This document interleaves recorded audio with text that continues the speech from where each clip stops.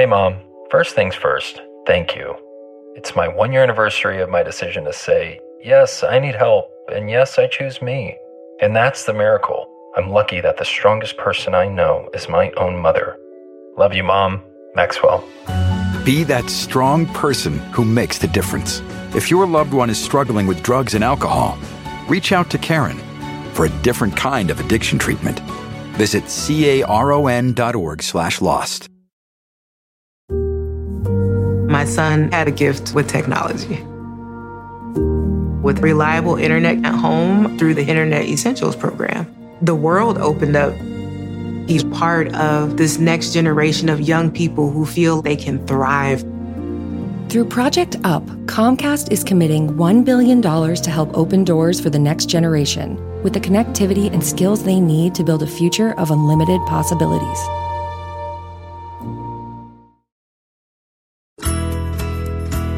It's Friday, June 20th, and you're listening to Inquiring Minds. I'm Chris Mooney. And I'm Indre Viscontis. Each week we bring you a new in-depth exploration of the space where science, politics, and society collide. We endeavor to find out what's true, what's left to discover, and why it all matters. You can find us on Twitter at Inquiring Show, on Facebook at /Inquiring Minds Podcast, and you can subscribe to the show on iTunes, on Stitcher, on Swell, or on any other podcasting app. This episode is sponsored by Audible.com, a leading provider of spoken audio information and entertainment with over 150,000 titles to choose from. And they have a great offer for Inquiring Minds listeners, a free audiobook. Yes, totally free. To get it, just go to audiblepodcast.com/Inquiring Minds. Again, that's audiblepodcast.com/Inquiring Minds. So, Indre, you know when you pick up a book and it turns out that it is way more profound than you thought it would be? I mean, it's a rare occurrence, but has that ever happened to you? Yeah, but usually it's for novels, like, George R. Martin, for example, or Donna Tartt's The Goldfinch recently. But right now I'm actually reading a Stephen King novel about a guy who travels back in time to prevent JFK's assassination, and it's blowing my mind. In all seriousness, it's this cool premise that does away with the need to invent a time travel device, and instead the protagonist stumbles upon a wormhole. So how's that for a tangent? Wow. Yeah, totally. Well, I have a nonfiction equivalent because that's what happened with the book that's at the center of this week's show. The book is called How Not to Be Wrong, The Power of Mathematical Thinking. It's by Jordan Ellenberg. He is a math professor at the University of Wisconsin-Madison. He's a novelist, so that's an interesting blend. He's also the author of the occasional Do the Math column at Slate, so people might have read him there. And so this book actually really, wow. I went into it thinking, this will probably help me understand some math a little better because, boy, do we talk about math and statistics kind of stuff on the show. It turned out it was more than that. And people have to listen to the whole interview to see what the book is about. But basically, Ellenberg is making the case that math itself is thinking. And in particular, it's a certain kind of thinking that is nuanced, that is tolerant of complexity and respects uncertainty, and that it's therefore the kind of thinking we need to not be wrong about the world. And he makes a great case for it. So I want to just play you a clip from one of the best parts of my interview with Jordan Ellenberg, where he's using, of all things, the analogy of trying to read sheep entrails to predict the future, but he's using that analogy to show why some of the statistical tests we use, widely in social science and other fields, can really mislead us. And for stats nerds, he's talking about this convention, which you will know, which is that having a p-value of 0.05 or less means your results are statistically significant. Ellenberg says, don't be so sure you've actually found something. Here's the clip. If you read sheep entrails a lot and test 100, 1,000, 10,000 different things to see if the predictions of the sheep entrails matches what actually happens, some of the time you're going to get a positive result. And what this p-value of 0.05 means is it says, in a case where there is no effect, like the sheep entrails, 1 in 20 times, you're going to pass the test.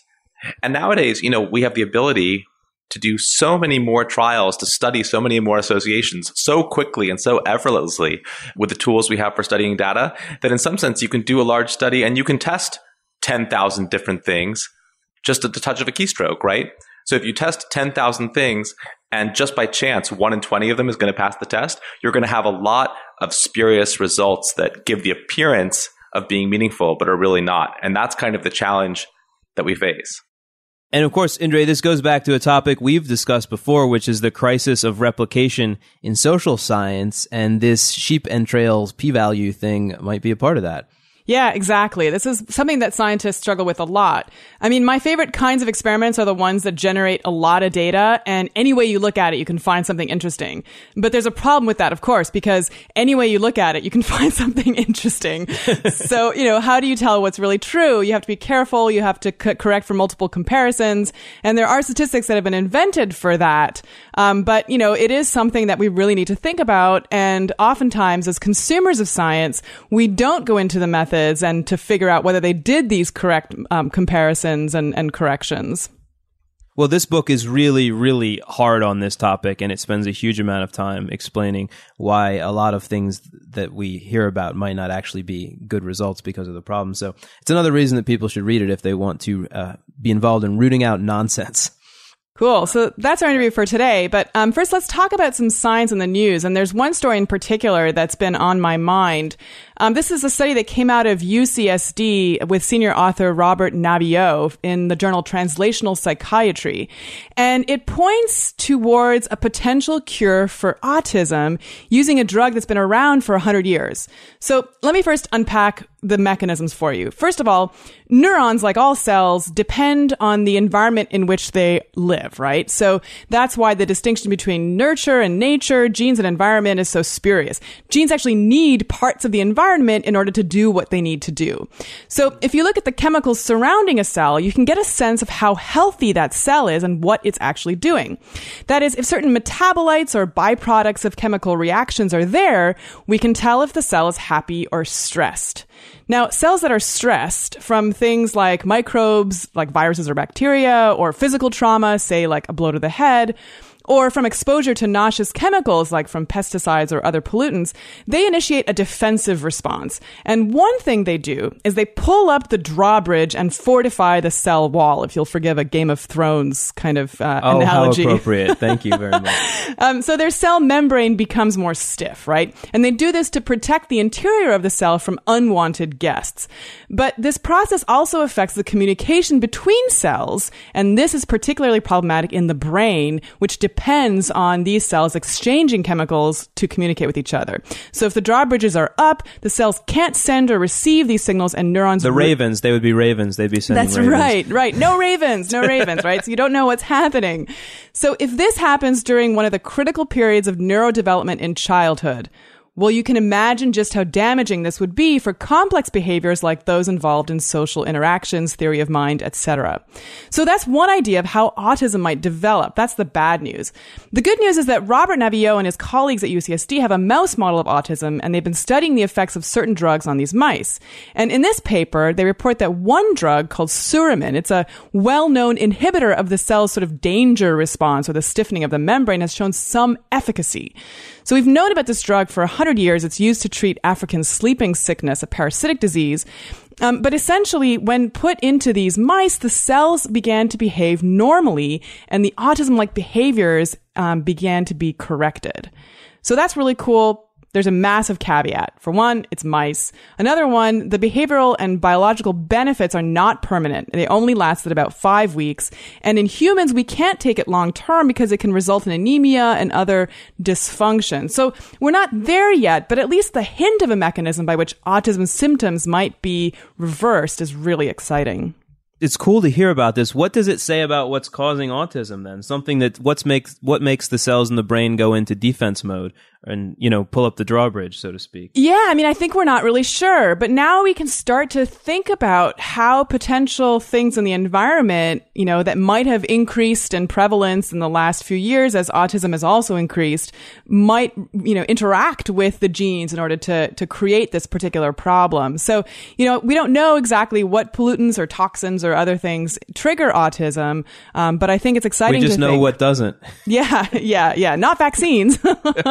That we know. But in any case, I think that's something that really points to not only understanding more about the mechanism, but also potentially reversing the symptoms, which, for parents all over is just really exciting.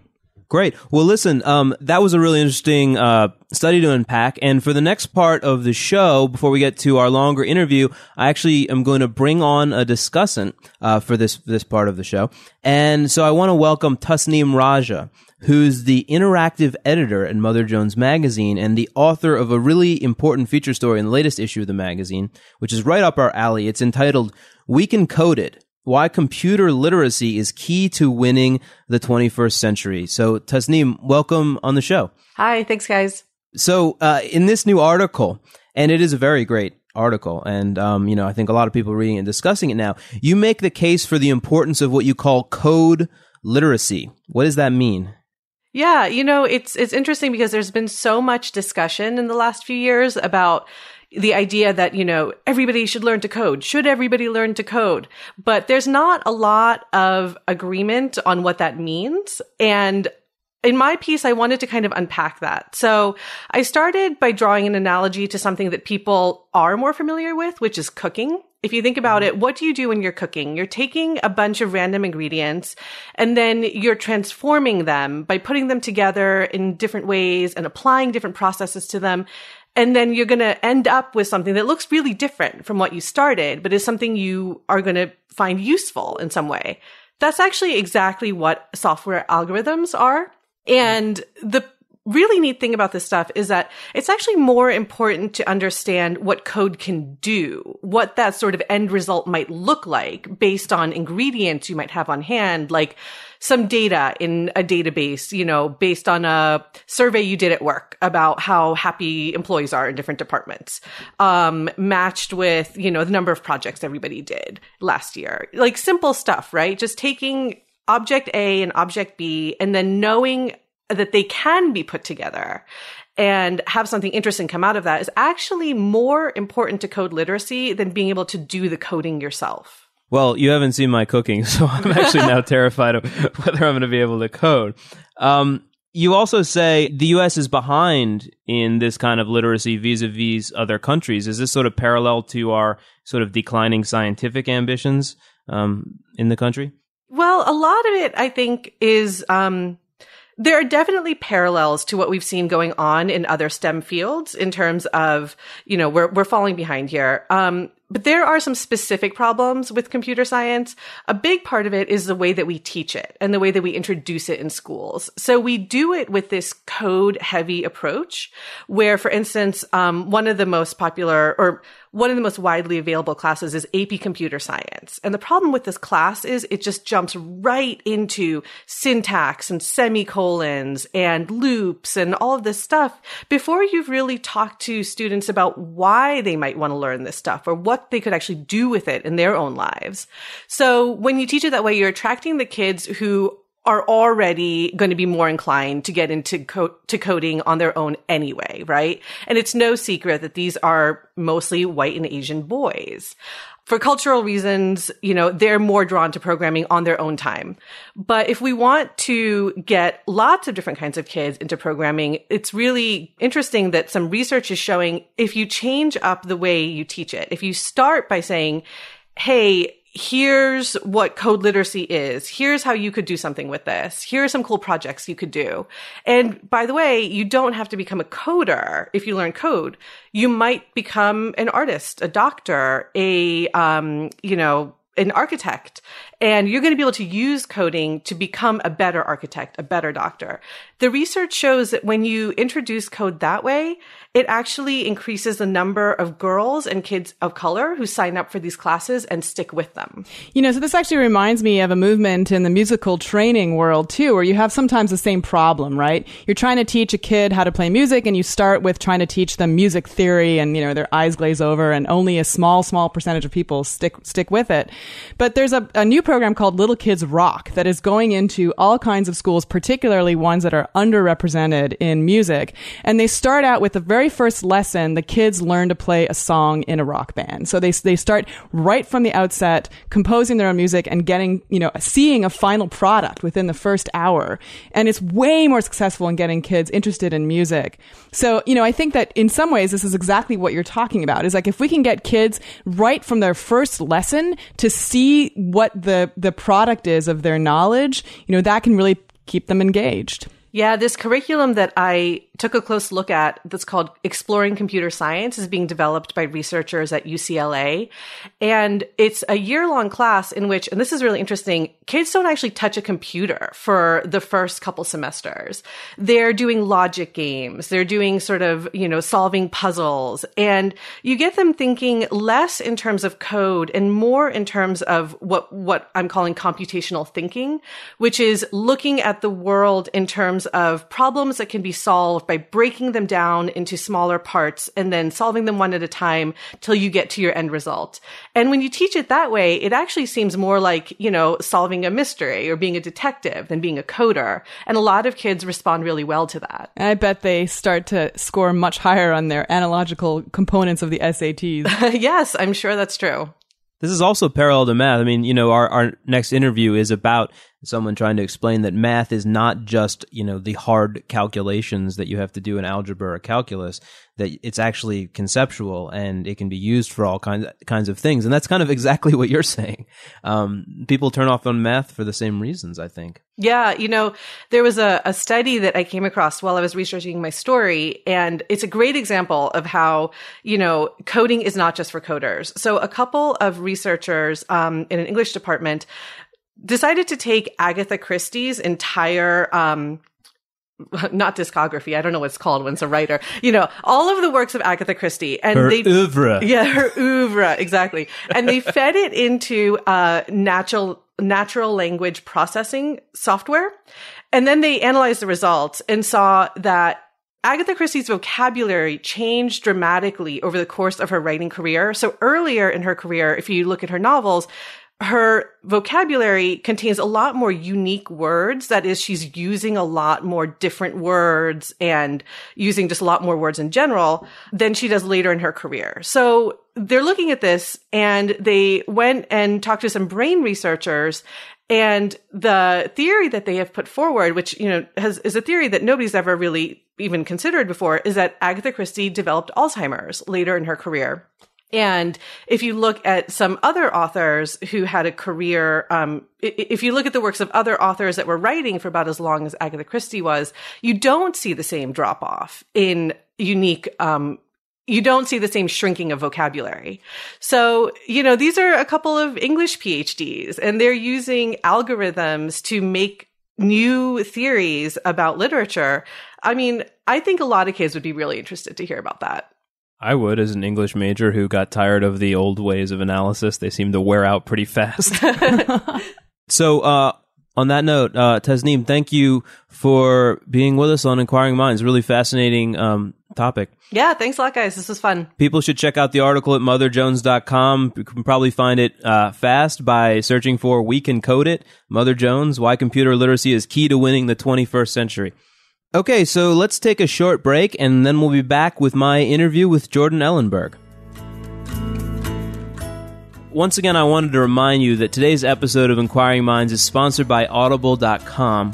Audible's a leading provider of spoken audio information with over 150,000 titles to choose from on topics ranging from politics to the classics. Basically, what Audible does is it lets you listen to audiobooks whenever and wherever you want. And that's not all. Audible is offering you a free audiobook. You just have to go to this URL, audiblepodcast.com/inquiringminds. Once again, that's audiblepodcast.com/inquiringminds. And I can make some book recommendations if you're interested. They have my last book, The Republican Brain. They have Indre's new series of lectures, 12 Essential Scientific Concepts. And they have the book that we are talking about on the show this week, Jordan Ellenberg's How Not to Be Wrong, The Power of Mathematical Thinking. So go on over to audiblepodcast.com/inquiringminds and get one of these free books. Jordan Ellenberg, welcome to Inquiring Minds. Thanks for having me on.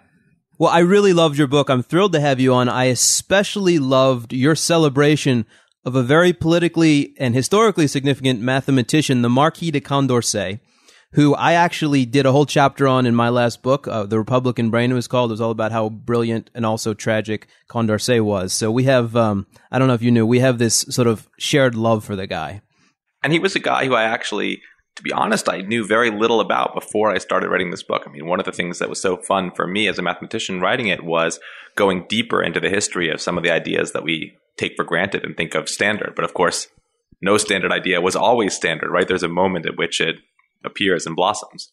So, yeah, I want to ask you more about Condorcet and all the crazy math thinking going on in the French Revolution. But first, I think just to get our listeners into the conversation, I want to sort of explain where you're coming from a little bit. The ways you make math so incredibly relevant to us. And to do that, I mean, I think that this is a little counterintuitive to people, because you say math is a way not to be wrong about things in the world, and it's an extension of your common sense. But people don't usually think about it that way. They see abstract calculations somehow detached from reality as being characteristic of math, and they even see mathematicians stereotypically as being kind of absent-minded geniuses who might lack common sense. So tell us why that's wrong, and tell us how you're coming at this. Well, that's right. And I think it's very forgivable because the way math is usually taught, it's taught very algorithmically, right? There's like a sequence of symbolic manipulations that you're supposed to do in order to get a good score on the test. And it's presented as something that is completely separate from ordinary thinking. You might even say it's presented as something we do instead of thinking. But, you know, we didn't just make up algebra or make up calculus like just to have something to test kids on, right? Every single mathematical technique we have comes from problems, comes from taking our intuition, our ordinary way of thinking about problems, and trying to really distill that, to boil it down to its essence. And often the essence of a thought, I mean, it is something abstract. It would be wrong to say that math is not abstract, but it's an abstraction of something, namely of our usual thinking. So in high school, I don't know how many times you get this story. I was very good at math, but hated it. I memorized what I needed to get an A, but I thought it was a kind of a game. And I never got any sense that there was anything profound or meaningful about it other than the memorization, which I knew how to conquer. So does this mean that my teachers were not, helping to inspire me? Or does this mean maybe that it's just hard to really get a sense of these real ramifications until you're at a very high level of math? Well, I don't think it has to be hard. I mean, and part of my aim in writing this book was to try to find a way to get to that point of seeing the connections between the mathematics and everyday life that did not require, going to college and majoring in math and getting a PhD, which is what I did. I mean, this is sort of stuff I've come to really see over the course of a long time, both studying mathematics in its most abstract form and also writing about mathematical topics, doing journalism for newspapers and magazines. That's what really sort of brought home to me just how much there was to say from a mathematical point of view about the world. I don't blame your teachers. I don't think they were bad teachers. Okay, well, so let's turn to some details about how, you can apply mathematical thinking, because your book is full of all of these amazing case studies. Use mathematical thinking to prevent us from erring. And you certainly need statistics and math to unravel all kinds of issues in medicine and health. So let's start first with one that you talk about. Apparently this study was actually published. Somebody claimed that all Americans would be obese by 2048, and you shoot that down. So tell us a little bit about how does that get in a journal if it's so wrong? Well, this is an example of a technique that's called linear regression. And I don't mean to, attack that technique because it's phenomenally useful. I mean, it's a way of taking some kind of crazy data set and trying to approximate it by a linear trend. And lots of the world is kind of linear, right? That's not a bad thing to do.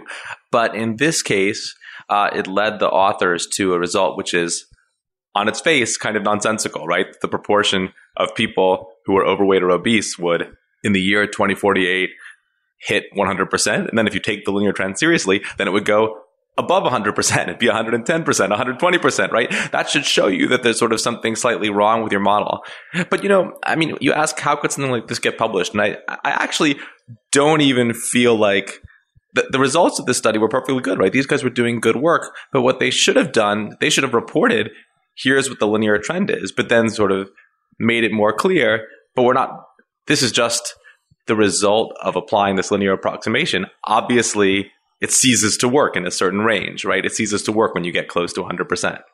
But we tend to, I guess, in our heads even, without doing calculations, we think linearly all the time. I mean, that's another one of your points, is just we sort of do it automatically.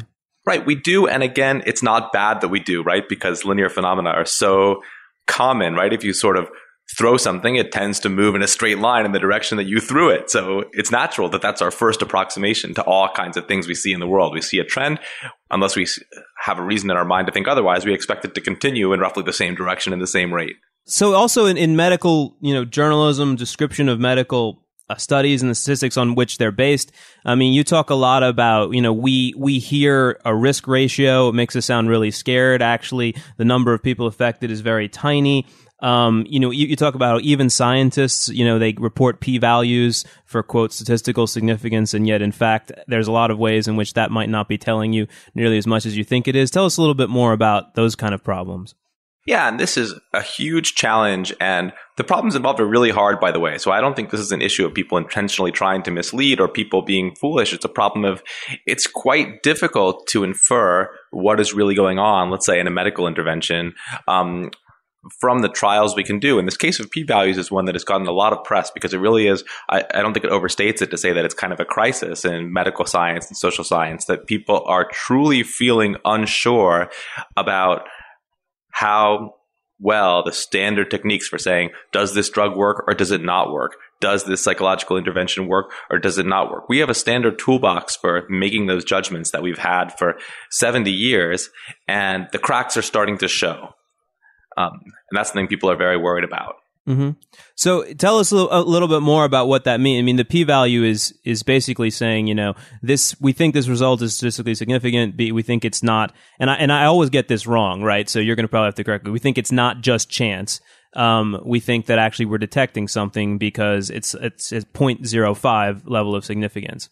So tell us about that. Right, and what that means, taken literally, it's quite a subtle thing to get your head around. But what it means is that if you were studying an intervention where there was no effect. So the example I use in the book is haruspicy, which is telling the future via sheep entrails. I borrowed it from the statistician Cosmas Elysium. I mean, just to give an example of something that I think we kind of agree actually doesn't work.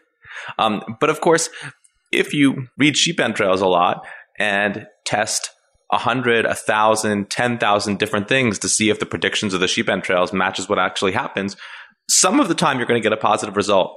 And what this p-value of 0.05 means is it says, in a case where there is no effect, like the sheep entrails, 1 in 20 times, you're going to pass the test. And nowadays, we have the ability to do so many more trials, to study so many more associations so quickly and so effortlessly with the tools we have for studying data, that in some sense you can do a large study and you can test 10,000 different things just at the touch of a keystroke, right? So if you test 10,000 things and just by chance 1 in 20 of them is going to pass the test, you're going to have a lot of spurious results that give the appearance of being meaningful but are really not. And that's kind of the challenge that we face. So should we shift it so you're looking for 1 in 100 or even, 1 in 1,000? I mean, what does one do? It's probably different in different fields. It is different in different fields, and there are areas, the physicists will constantly talk about p-values of like 1 in a million or 1 in a billion or something like that. But the truth is, and this is what R.A. Fisher said, who kind of invents this whole field and develops the test of significance, he sort of insists that there's not some fixed level of significance that's the right threshold. It's just a convention. It's sort of funny that he insisted on that, and yet that is, in effect, what we have, this p equals 0.05 level that everyone has agreed to use. So what he said something very interesting, which is that you simply have to adjust how you make these decisions based on what you know and your beliefs. So for instance, if you see 2 studies which give you the exact same numerical data about the effectiveness of some intervention, but one of them is about a cancer drug that sort of is in the same family as other drugs, and the other one is about, waving a swatch of branches over the patient, I think it's totally okay to end up with different opinions about whether the intervention works, even though in some sense the evidence you get is numerically exactly the same. You're allowed to take into account what you think is crazy and what you think is reasonable. And walking down that road kind of takes you to what's called Bayesian thinking about statistics. Well, you can tell us more about that, but you mentioned Fisher, and he plays a big role in your book. He's sort of, you call him sort of a major father of statistical thinking, but he also actually argued, you devote attention to this, that, maybe it's not that smoking causes lung cancer, it's that lung cancer causes smoking. Right? Tell us about, I mean, this one blew my mind. I never knew anybody argued that, but apparently he thought he had a pretty good case. Yeah, it's an interesting story. And again, it forces you to go back in time to a time when it really was not obvious that smoking caused lung cancer, right? It became more and more obvious over the years. And now we think, well, how could they not know? But, in the 50s or 60s, there really was no direct connection. They couldn't show that nicotine and other chemicals and tobacco tar created tumors in animals. It was this purely correlational association. And Fisher, despite the fact that he was dead wrong about this, I think he was actually doing what a good statistician does, which is say, have we considered all the possible hypotheses before we make a decision? So he was like, well, for all we know, maybe cancer is the result of some kind of inflammatory, unpleasant condition that you have your whole life that makes you sort of slightly less healthy. And maybe people who sort of feel bad all the time are more likely to go for a nice, relaxing cigarette in order to calm themselves down. Right. Now, he was a smoker all his life, so of course there's some amount of bias there. But I think even though he ended up being wrong, in a weird way, I think I come down on the side of admiring him for methodically being like, let's write down all the possible hypotheses and argue about them. So I guess, using these examples, I mean, a lot of things in the book are about statistics. I guess I feel sometimes, are you teaching us math or are you teaching us wisdom about math? In other words, how to know when something that sounds mathematical is actually misleading you. I mean, it seems like there's maybe a difference there. See, the fact that you asked this question is exactly how you were damaged by your schooling. Okay. If that's okay for me to say. I'm glad we diagnosed it. Good. Okay. Because to say, okay, there's math and then there's thinking about math, like asking, have we considered all the hypotheses? Is this argument justified? Blah, blah, blah. No, that stuff, that is the math. The symbolic manipulation and multiplying numbers together and doing algebra and computing the derivative of the function, that is to math as typing is to writing, right? You need to be able to do it. It's part of math, but exactly what I want to fight is the idea that actually thinking is sort of something that takes place separate from the mathematics. It is the mathematics. Well, and that's what the book effectively makes that case. It's not my schooling only. It's actually a whole culture of thinking that delimited what we think math is and made it, live in this little space rather than having more expansive tentacles into other places. I think it's much bigger than any one classroom or teacher or anything like that. Well, your teachers then, just like teachers now, are under tremendous pressure to get you to pass a standardized test or other kinds of assessment instrument, right? So in a way, they don't have that much choice about what they teach you. It puts a tremendous pressure on the people who are writing the tests to try to write tests that somehow gauge actual mathematical thinking. I mean, I know people work very hard on that. It's not an easy task. So there's a lot of political examples political, at least they bear on some of the present day debates we're having. So I wanted to go through some of those. Again, back to the topic of linear thinking, you take on the sort of healthcare issue, and you've got someone from the Cato Institute, I think, saying that, the United States is moving towards Sweden because it's adopting Obamacare, and then the person's pointing out Sweden doesn't even like Sweden. Sweden's moving back towards the United States. But you say this is linear. I mean, this is actually not understanding the dynamics of the issue. Right. I mean, when you ask a rhetorical question like that, right, when you say, he sort of titles his blog post, this guy I'm sort of tweaking in this section, he titles it, "Why is America trying to become more like Sweden when Sweden is trying to become less like Sweden?" As if there's something incongruous about that. And so what I try to do is drill down and say, why would he think that's weird? And the reason is, I think, is because implicitly you have some kind of linear model where the relationship between how Swedish you are, meaning like how much you tax your citizens, how much your government spends, some kind of linear model where that either taxing more either increases prosperity or decreases prosperity, period, no matter where you are.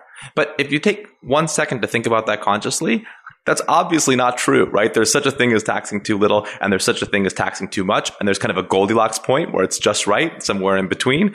And so there's no contradiction to say that maybe the U.S. should have more of a welfare state than it does, and maybe Sweden should have less of a welfare state than it was.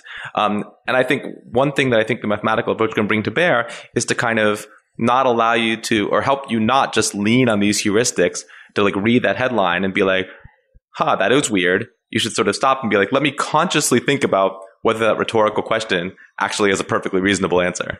And I want to do one more thing in economics. You talk a lot about the Laffer curve, which is defined a whole, generation of Republican Party thought about economics. And it gets translated and simplified into the idea that if you decrease taxes, then, the economy does better and you get more revenue from the government. So tell us a little bit more about the math of that one.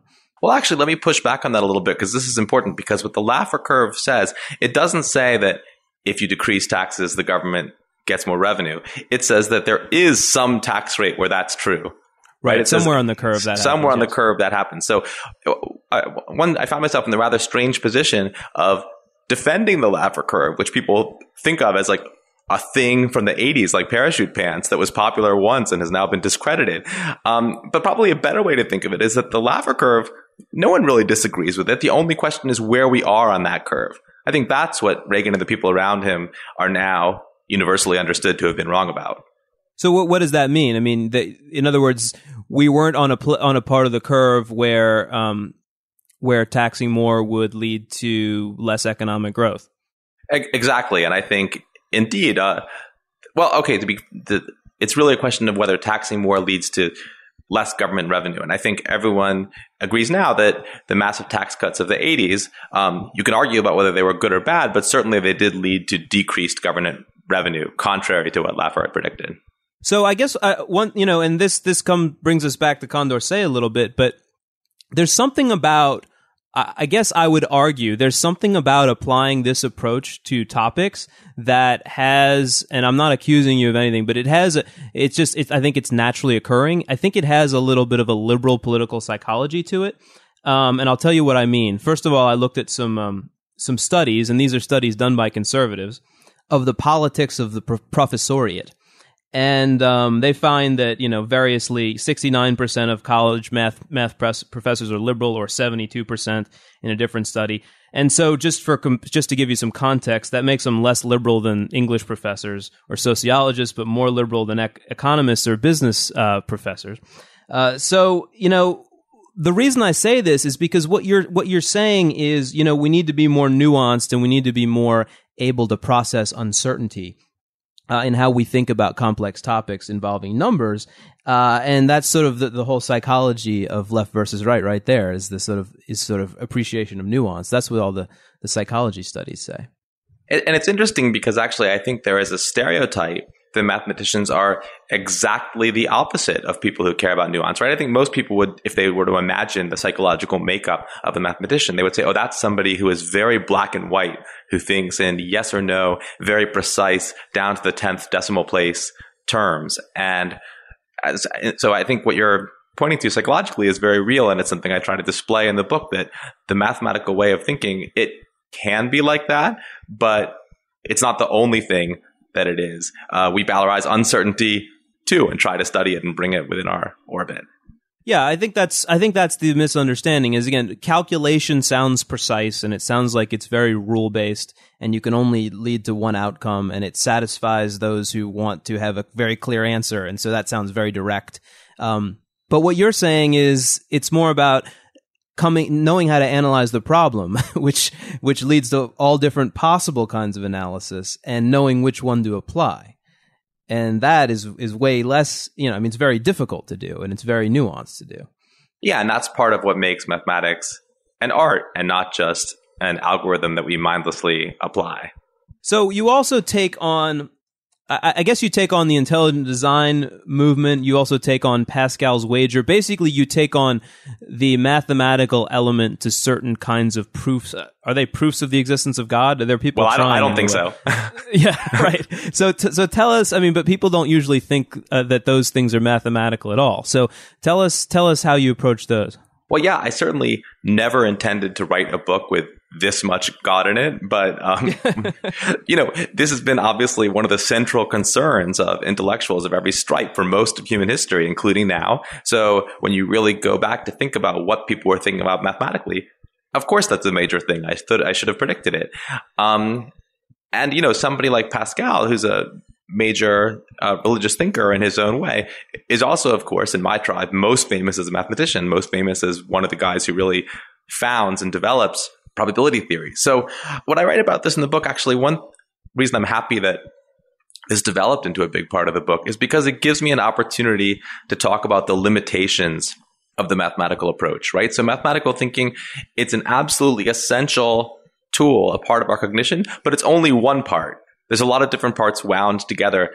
They're all working. And I think the story of mathematical approaches to theology and the existence of God, from Pascal on forward, end up being a story about the limitations of that approach. And even Pascal himself in the end says that reason has no answer. Math does not have an answer. And he worked pretty hard and he was a very good mathematician.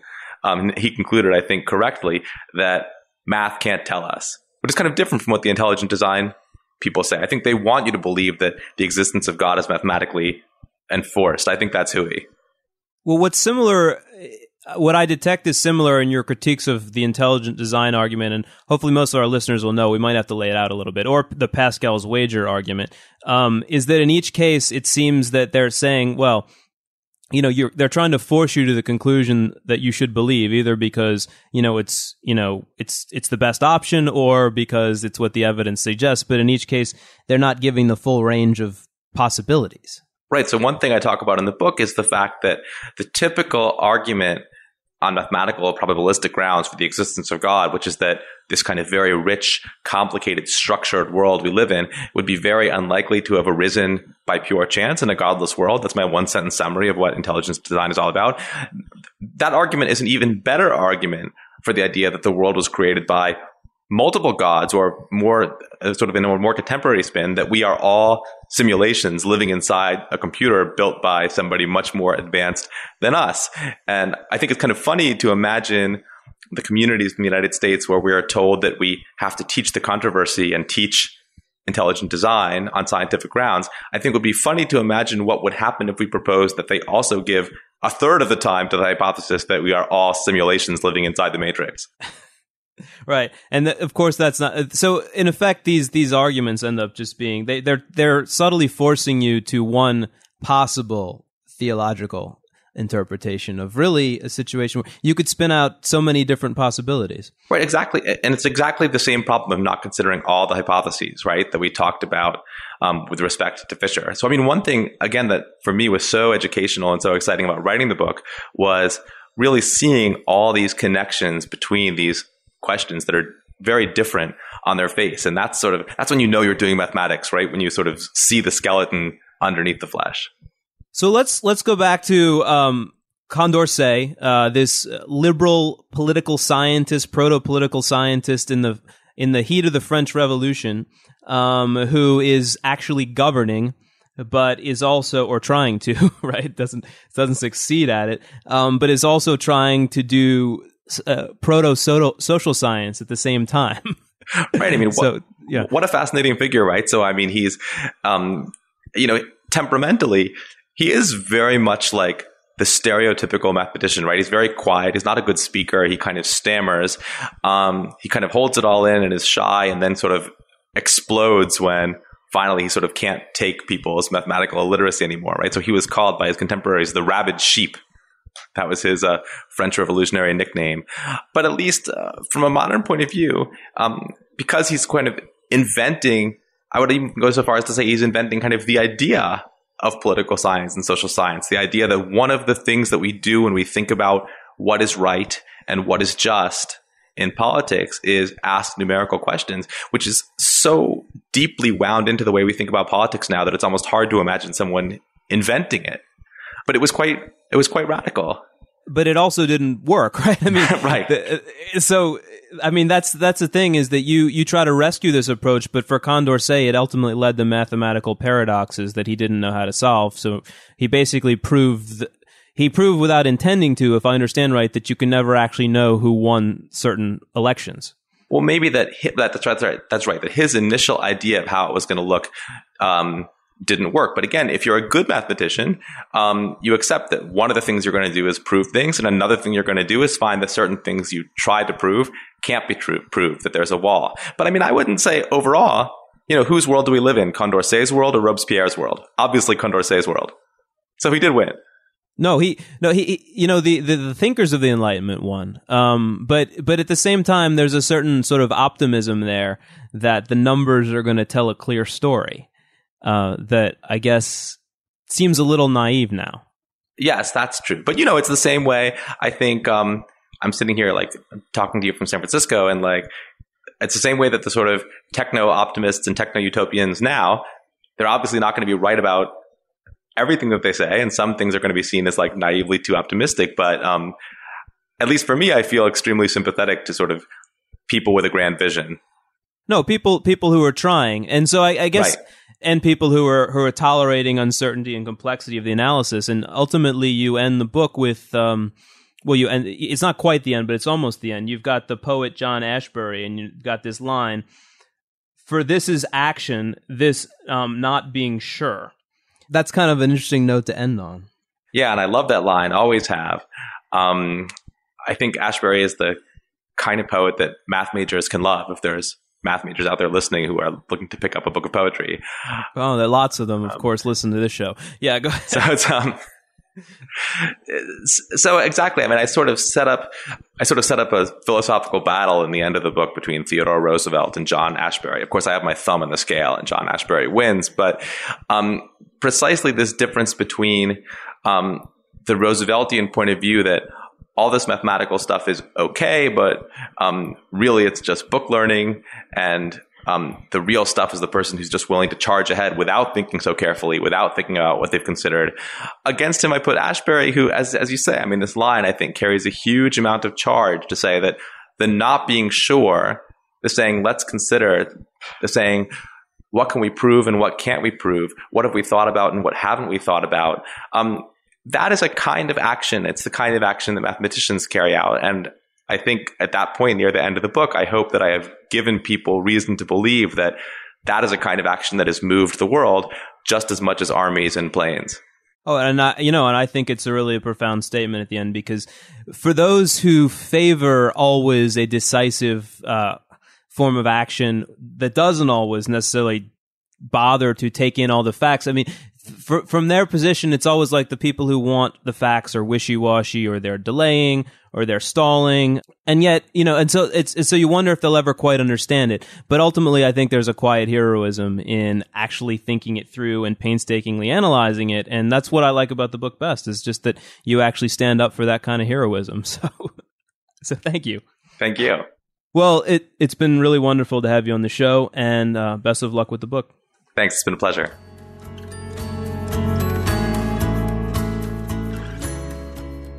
So, Chris, the other thing that struck me in this interview, besides that important p-value conversation, is, how math changes how you think. And, your whole discussion about black and white thinking versus comfort with uncertainty. And it reminded me a lot of the interview we did with Simon Singh, and how mathematicians who are writers on The Simpsons often prefer to deal in animation because it is more predictable, right? As opposed to other TV shows where, you've got actors who may or may not go off script. Huh. Well, that pushes back a little bit against Ellenberg's argument that there's something about math that is all about new. I mean, it might be his approach to math that he's actually reflecting, but I mean, there is at least some evidence that I gave him that the liberal math faculty of the world, it is a liberal faculty, and then I kind of made the connection between liberalism and this kind of thinking. So there's a couple of assumptions there. But he said that, the cliche about mathematicians is that they do like it black and white. He's pushing back pretty hard against that. Yeah, well, there's nothing I like more than a good pushback, so. We've learned that. So that's it for another episode, and I want to thank all of you for joining us for this installment of Inquiring Minds. You can find us on Twitter at Inquiring Show, on Facebook at /Inquiring Minds Podcast, and you can send us comments, feedback, future guest ideas, World Cup predictions, or anything else you'd like to inquiringminds@climatedesk.org. I want to let you know that this episode of Inquiring Minds is sponsored by Audible.com, a leading provider of spoken audio information and entertainment with over 150,000 titles that you can choose from. And they have a great offer for Inquiring Minds listeners, a free audiobook. Yes, totally free. To get it, just go to audiblepodcast.com/inquiringminds. Once again, that's audiblepodcast.com/inquiringminds. Inquiring Minds is produced by Adam Isaac in cooperation with the Climate Desk, a journalistic collaboration that includes The Atlantic, the Center for Investigative Reporting, The Guardian, Grist, Mother Jones, Slate, Wired, and The Huffington Post. Our music is provided by award-winning producer Rian Sheehan. And we're your hosts. I'm Chris Mooney. And I'm Indre Viscontis.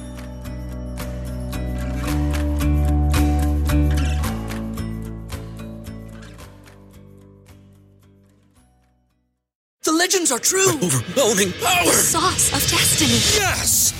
The most legendary sauce has arrived as McDonald's transforms into the anime world of WickDonald's. The greatest flavors unite in all new savory chili McDonald's sauce to make your 10-piece Wick Nuggets, fries, and Sprite ultra powerful. Unlock manga comics with every meal and sit down for a new anime short every week only at WickDonald's. Ba-da-ba-ba-ba, go! At participating McDonald's for a limited time while supplies last.